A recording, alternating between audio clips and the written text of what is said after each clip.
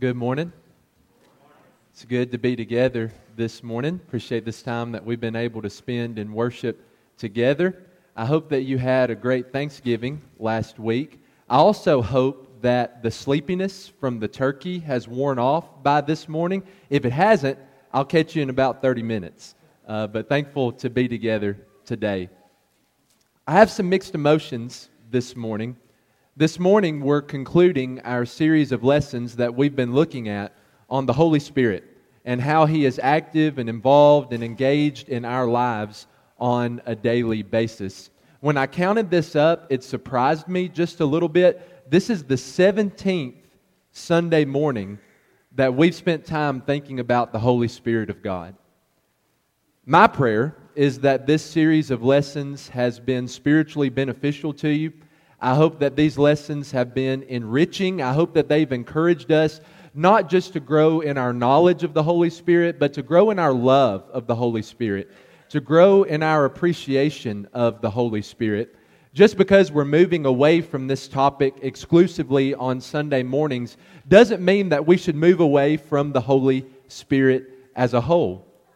As individual Christians and as a congregation of the Lord's church, we must continue to reverse our tragic neglect of the Holy Spirit. Because like we've said so many times throughout this study, when we forget the Holy Spirit, we forget about all of the amazing things that He's done in the past, and we forget about all of the amazing things that He's capable of doing in the present. I mean, think about what we've said throughout this series. When we forget about the Holy Spirit, we forget about the inspiration of the Scriptures.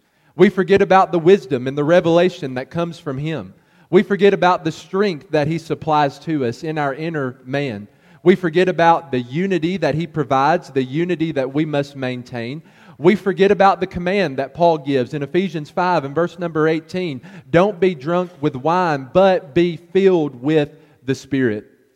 When we forget about the Holy Spirit, we forget about the fruit that He is to provide in our lives. We forget about renewal, assurance, guidance, and adoption. Wouldn't you say that's something that would be tragic? When we forget about the Spirit, we forget about how He intercedes on our behalf with groanings that are too deep for words in Romans 8 verses 26 and 27. When we forget about the Spirit, we forget about how He works in John 16 to convict the world of sin, righteousness, and judgment. Most importantly, when we forget about the Holy Spirit, we forget about God. Just like the Father is God, just like Jesus the Son is God, the Holy Spirit is God. So when we forget about the Holy Spirit, we aren't just forgetting about a small detail of what our lives is supposed to be all about. We are forgetting about God Himself. And so as we move away from these series of lessons, as we said, I hope that we don't move away from the topic, that we will allow the Holy Spirit who dwells within us to be active and involved in our lives on a daily basis. The Holy Spirit is not some mysterious topic that we can know very little about. A study of the Holy Spirit is a very practical study. Without the Spirit, we would be nothing, and we would be capable of doing nothing. This morning, I want to think about one more topic when it comes to the Holy Spirit, and it's the topic that you see up on the screen, the baptism of the Holy Spirit. As we begin, I want to remind you of the meaning of the term baptism. When we talk about baptism in the New Testament, we're not always talking about water. That word literally means to plunge, to dip, to submerge, to immerse. Here, when we talk about the baptism of the Holy Spirit, we're talking about the immersion of the Holy Spirit. As we consider this topic, I want us to think about one question. What is it? What is the baptism or the immersion of the Holy Spirit? I recognize that many of us come from different religious backgrounds. And so maybe we've heard very different ideas when it comes to the baptism of the Holy Spirit. Just to think about a few of those possibilities, there are some religious groups in the religious world who believe that the baptism of the Holy Spirit is for a person's personal salvation. The way that that oftentimes looks and the way that that oftentimes is taught is that a person prays a prayer, a person accepts Jesus into his or her heart, and as a result has a very supernatural experience that they call the baptism or the immersion of the Holy Spirit. It's in that moment where they receive God's gift of salvation. Now, I'm not saying that I believe that. I'm not saying the Scriptures teach that. We're actually going to see something contrary to that as we continue, but there are a lot of people who view the baptism of the Holy Spirit in that way. There are some, number two, who believe that the baptism of the Holy Spirit doesn't really have anything to do with salvation, but it has everything to do with a person's empowerment. When I receive God's gift of salvation, then the Spirit is going to baptize me, He's going to fill me, He's going to immerse me, and that's going to give me the power, the strength that I need to minister to others and to serve others on a daily basis. There are some religious groups, particularly those who would be considered more charismatic, who believe that the baptism or the immersion of the Holy Spirit is the way that we're able to perform modern day miracles. Miracles like we read about in the New Testament Scriptures. And then there are some who believe that the baptism of the Holy Spirit is a deeper conversion into Christ, where I'm drawing deeper in my relationship with Him. As you can see up on the screen, this is a debated topic. There are a lot of different ways that a lot of different people think about the baptism of the Holy Spirit. As we consider this topic this morning, though, we're not going to turn to a particular religious group. We're not going to turn to a particular preacher or speaker or theologian. As always, it's our responsibility to do what? Let's go to the Scriptures. Let's open up the Word of God, and let's see what the Word of God has to say about the baptism of the Holy Spirit. So here's the question that we're going to consider for the next few minutes. What is the baptism of the Holy Spirit? While there are some scriptures that we could look at in the Old Testament that might serve as a backdrop, the first time that the baptism of the Holy Spirit is mentioned in the New Testament is what Garrett read for us just a few minutes ago in our scripture reading, Mark chapter 1, verses 7 and 8. You can find parallel accounts of this, Matthew 3 and verse 11, Luke chapter 3 and verse 16, John chapter 1 and verse number 33. As Mark begins his gospel, after an introduction in chapter 1 and verse 1, he talks to us about the life and the ministry of one called John the Baptist. John the Baptist was the one who fulfilled Old Testament prophecy. In the book of Isaiah and the book of Malachi, he's the one preparing the way of the Lord. He's preparing people's hearts, preparing people's minds for Jesus to come on the scene, to be front and center in people's minds. John the Baptist was proclaiming a baptism of repentance for the forgiveness of sins, you read about in Mark chapter 1. He was immersing people in the murky waters of the Jordan River as they confessed their sins. I think one thing we should love about John the Baptist, one idea where we should strive to be like John the Baptist, is that he was one who was constantly pointing people to Jesus. And you see that here in Mark chapter 1 and verse number 7, where he's preaching, saying, "After me comes one who's mightier than I." John the Baptist says, it's not about me. It's about the one who's coming after me because he's so much mightier than I am. He's stronger. He's greater than I am. Okay, John, how much stronger is this one coming after you? He says, let me tell you. He says, the strap of whose sandals I'm not worthy to stoop down and untie. What an amazing statement.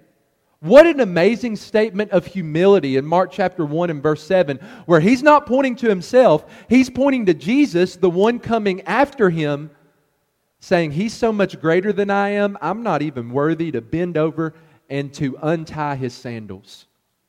What are some of the ways that Jesus is going to be greater than John the Baptist? Look at verse number 8. He tells us one.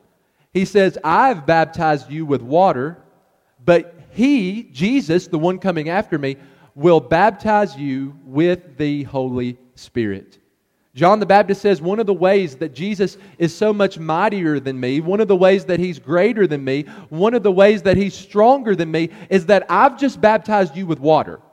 But when Jesus comes, He's going to have the capability to baptize or immerse people with the Holy Spirit. Is there ever a place in the Scriptures where Jesus baptizes or immerses people with the Spirit? Let's fast forward just a little bit in the chronology of the New Testament to the first chapter of the book of Acts. At this point, we've skipped over quite a lot of material. Jesus has lived his earthly life. He's gone through his earthly ministry. At this point, Jesus has died. He's been buried. He was raised on the third day. When we read in Acts chapter 1, we're in that 40-day period between Jesus' resurrection and his ascension back to the right hand of the Father. Notice in verse number 4 of that first chapter in Acts, while staying with them, talking about the apostles, he ordered them not to depart from Jerusalem, but to wait for the promise of the Father, which he said, you heard from me, here it is, John baptized with water, but you will be baptized with the Holy Spirit not many days from now. Does that in verse 5 sound familiar to you?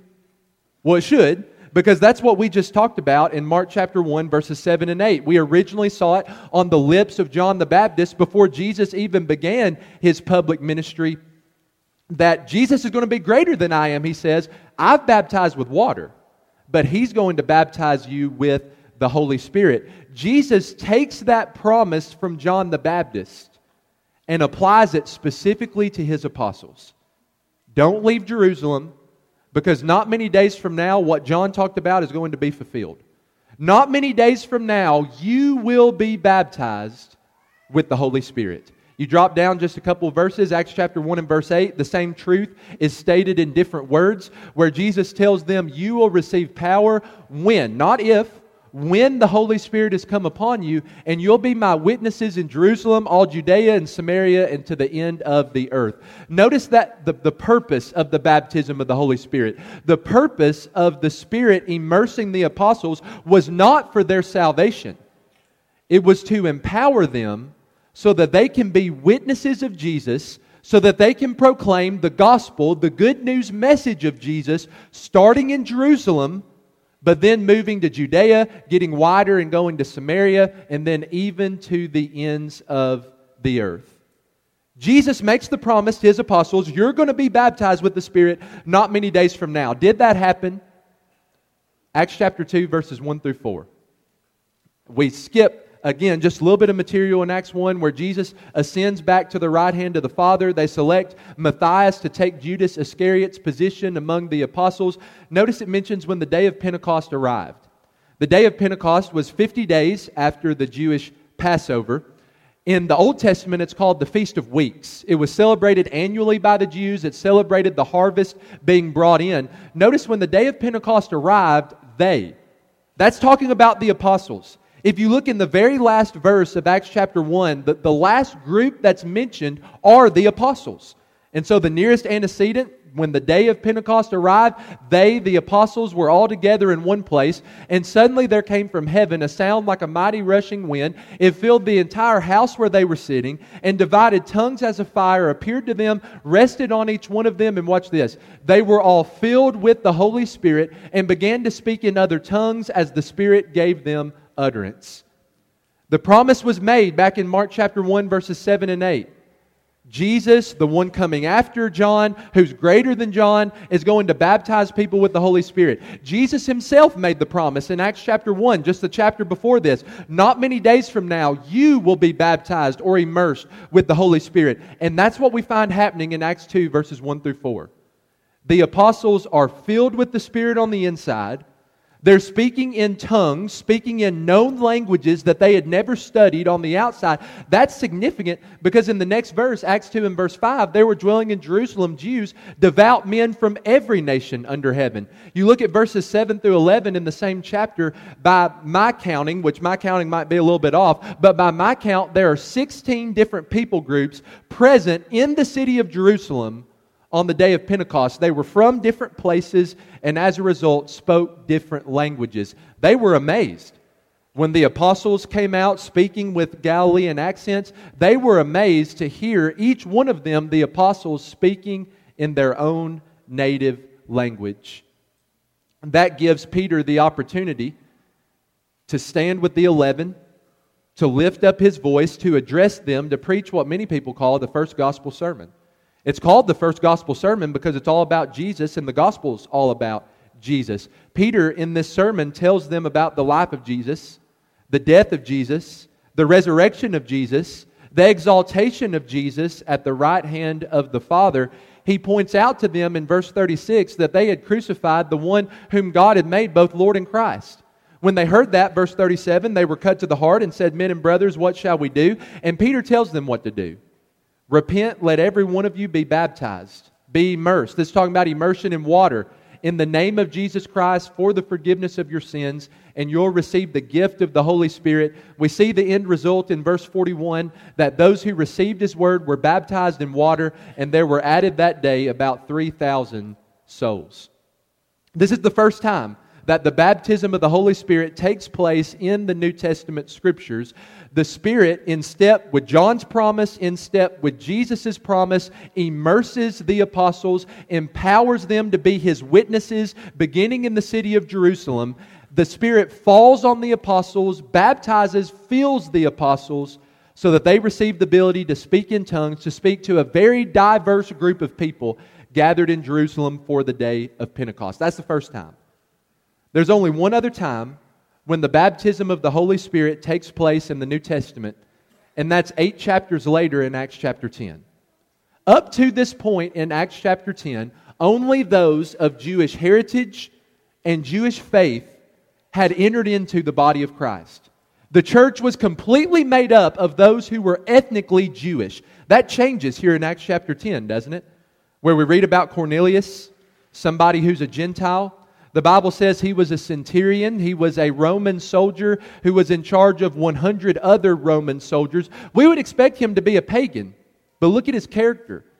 He's an upright man, a God-fearing man. He's well spoken of by the entire Jewish nation. You read a little bit earlier in Acts chapter 10, an angel comes to him in a dream. An angel comes to him in a vision and tells him to send messengers to the city of Joppa, specifically to the house of Simon the tanner, where the apostle Peter was located. Tell Peter to come back to us, to come back to the city of Caesarea to share his message with the Gentiles located there. So that's what happens.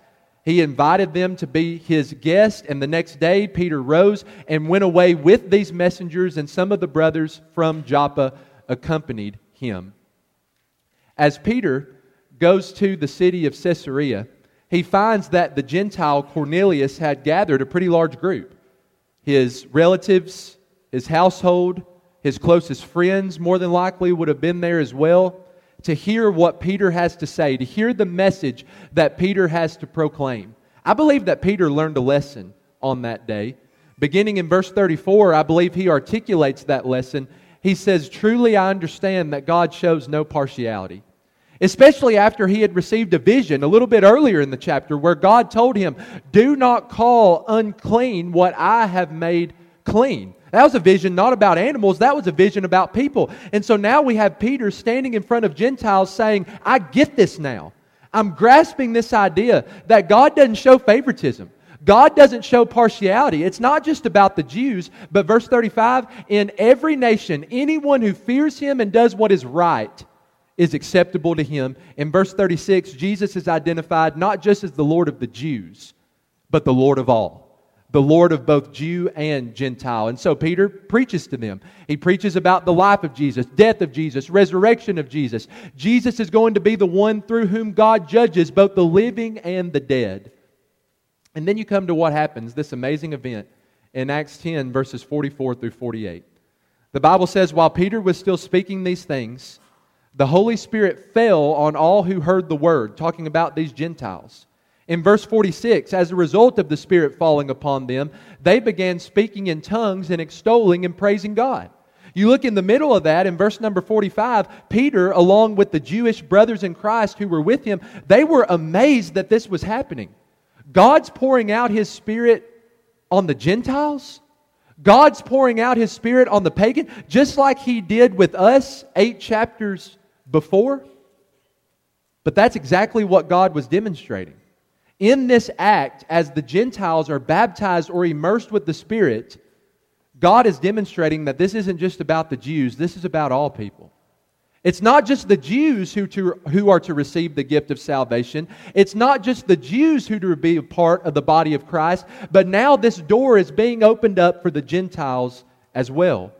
Peter understood that God was communicating that message that day. You see that in the question that he asked in verse 47. Can anyone withhold water for baptizing these people who have received the Holy Spirit just as we have? The Holy Spirit fell on the Gentiles just like the Holy Spirit fell on the apostles 8 chapters earlier.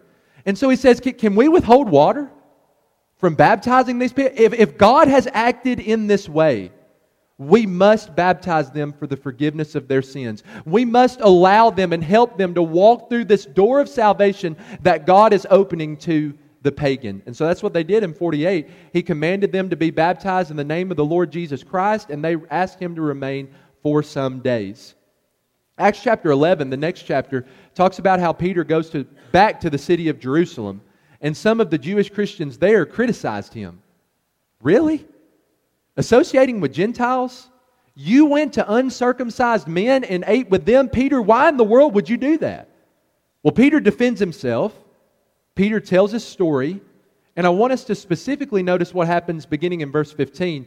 This is Peter speaking. He's defending himself. He's telling his story. He says, as I began to speak, the Holy Spirit fell on them, watch it, just as on us at the beginning. What did that make you think about, Peter? Verse 16, I remembered the word of the Lord, how he said, have you heard this before? John baptized with water, but you'll be baptized with the Holy Spirit. If then God gave the same gift to them, the Gentiles, as he gave to us, the apostles, when we believed in the Lord Jesus Christ, who was I, that I could stand in God's way? Here's the second time that the baptism of the Holy Spirit takes place in the Scriptures. The Spirit falls on those who were Gentiles, Cornelius, his household, his relatives, his friends, in order for God to demonstrate that a door of salvation has been opened to the pagan. They can receive the gift of salvation through Jesus. They can be a part of the body of Christ just like the Jews can. Peter says what happened to us back in Acts chapter 2 happened to them in Acts chapter 10. So we come back to this question, what is the baptism of the Holy Spirit? Maybe you feel like you've been caught up in a whirlwind here over the next few minutes. So let me give you 3 ideas to summarize the baptism of the Holy Spirit. Number 1, I think we need to acknowledge this was never a command to be obeyed. Contrary to what some religious groups teach today, it was never commanded by God, be baptized, be filled, be immersed with the Holy Spirit. This was never something that individuals, human beings, sought to gain for themselves. God never told them, pray this prayer and you'll be baptized with the Spirit. Do this certain thing and you'll be baptized with the Holy Spirit. It was never a command to be obeyed, and it's never something that human beings sought to obey. Instead, the baptism of the Holy Spirit is how God acted in His sovereignty. This is something that God did to people without people really being involved in the reception of it at all. Number 2, the baptism of the Holy Spirit was always accompanied with the miraculous. It was always accompanied with tongue speaking. You see that in Acts chapter 2 as well as in Acts chapter 10. And then I think the significant point about this is this third idea. The baptism of the Holy Spirit in the New Testament was for 2 specific purposes, 2 specific groups, and it was given on 2 specific occasions. The first time, Acts chapter 2, on the day of Pentecost. The apostles were immersed with the Holy Spirit, and the purpose so that they would be empowered to be witnesses of Jesus to a very diverse group of people who were gathered in the city that day. The second time, in the city of Caesarea, Cornelius, the Gentiles, his household, his relatives, his friends, the Holy Spirit baptizes them, immerses them to demonstrate to the Apostle Peter and the Jewish brothers who were with them that the Gentiles are able to receive salvation through Jesus. They're able to be a part of the church, the body of Christ, just like the Jews are. The baptism of the Spirit was not something received by every person in the New Testament. It was not even received by the majority of people in the New Testament Scriptures. It was for 2 specific purposes, 2 specific groups, on 2 specific occasions. I think from those 3 ideas we see up on the screen, we can see pretty clearly that this is not something that we are to expect for ourselves. This is not something that we are to seek for ourselves. We've been talking about when we forget the Holy Spirit, we forget about all of the amazing things He's done in the past. Here's something that the Holy Spirit did in the past, not something that we should expect today. This is a way that God acted through the Spirit on two very specific occasions for two specific people groups and specific purposes. While the baptism of the Holy Spirit is not something that we are to submit to today, I think we see that plainly from the Scriptures, there is a baptism today that we are to submit to, and that's what I want us to close our thoughts this morning thinking about. Talking about the baptism that's in water. Acts chapter 8, verses 38 and 39, a full immersion in water, where two people go down into the water, one of them is completely immersed, and then they come back out of the water. Biblical baptism is not sprinkling. Biblical baptism is not pouring. Biblical baptism is immersion that requires both individuals to go down into the water and then to subsequently come back out of the water. I'm talking about the baptism that has to be preceded by faith and belief in Acts chapter 8 and verse 12 and the good news about the kingdom of God and the name of Jesus Christ. Notice that they were baptized, both men and women, in Acts 8 and verse 12, but only upon their faith, their trust, and their belief in the Lord Jesus Christ and the good news about His kingdom. Talking about the baptism that has to be preceded by repentance, where someone who's living in the world comes to the realization, I want to change. I want to change the way that I think so that I'll change the way that I live. It's the baptism that's preceded by a confession of faith. Acts chapter 8 and verse 37 is a good example of that, where the eunuch confesses, I believe that Jesus Christ is the Son of God. This baptism that we are to submit to today has a very specific purpose. Acts 2 and verse 38, it's for the forgiveness of sins. It is the place at which we receive the gift of the Holy Spirit, when God's Spirit begins living and dwelling inside of us as children of God. This baptism is the place where we contact the blood of Jesus Christ. It is the place where our sins are washed away as we call on the name of the Lord, Acts 22 and verse 16. This is the baptism where we're placed in Christ, not outside of Christ. We go from outside of Christ to inside of Christ, putting Him on, clothing ourselves with Him in Galatians 3 and verse number 27. Colossians 2, 11 and 12 talks about this baptism as spiritual circumcision, the circumcision of Christ, where we're buried with Jesus in the waters of baptism. God Himself cuts away that old body of sinful flesh, and we're raised up with Jesus through faith in the powerful working of God who raised Jesus from the dead. Romans 6 and verse 4, this is the baptism where we reenact the death, burial, and resurrection of Jesus in our own lives. We're buried with Him by baptism into death, in order that just as Christ was raised from the dead by the glory of the Father, we too might walk in newness of life. This baptism that we're talking about is absolutely essential to a person's salvation. There are some religious groups who teach and believe that baptism is not essential for salvation. Listen to what Peter says in 1 Peter 3 and verse 21. He says, baptism now saves you. A significant step in the salvation process, the place in the salvation process at which we receive that gift. Titus 3 and verse 5 talks about it as the washing of regeneration and the renewal of the Holy Spirit. Jesus Himself says in Matthew 28 that it's carried out in the name of the Father, the Son, and the Holy Spirit by the authority of the Trinity, the Godhead. It's the one baptism that we're to submit to today in Ephesians chapter 4 and verse 5, an immersion in water for the forgiveness of a person's sins. And so we have to ask the question, have you made that decision? Have you made the decision to be baptized into Christ, to be baptized for the forgiveness of your sins? If you have been baptized at some point in the past, I want you to think for just a second, what was the purpose of that baptism? What was the reason you were baptized? Maybe you were baptized as an infant. And we mentioned just a few moments ago that biblical baptism must be preceded by belief, by repentance, by confession, three things of which an infant is not capable of doing. Maybe it was the case that you were saved by saying some kind of prayer, accepting Jesus into your heart, and then you were baptized, immersed in water later. We just read from 1 Peter 3 and verse 21 that salvation does not come before baptism. Salvation comes at baptism. And so I want to encourage you to think about that. For those of you who might not have my cell phone number, there it is up on the screen. As long as you don't prank call me, I'm glad for you to have it. Write it down, take a picture of it, put it in your phone. If you have questions about this topic, reach out to somebody in this congregation. There are so many people who could help you with this, but if you can't find anybody else, send me a text. Give me a call. I'd love to get together sometime this week to think about this topic, to go directly to the Scriptures. What do the Scriptures teach us about baptism? How can we do what the Lord wants us to do? So you don't have to have questions. You don't have to have doubts. You don't have to live in this middle ground where I'm not so sure that I'm saved, or I'm not sure if I'm not saved. Let's talk about that sometime this week. Or maybe you're ready to be baptized today. We'd love to help you with that. You can be baptized today. You can be saved by the blood of Jesus today. We're going to sing a song of encouragement. Just come down front. We'll spend a little bit of time talking about it. We'd love to take care of it even today. If we can help you, we'd love to. As together we stand and sing.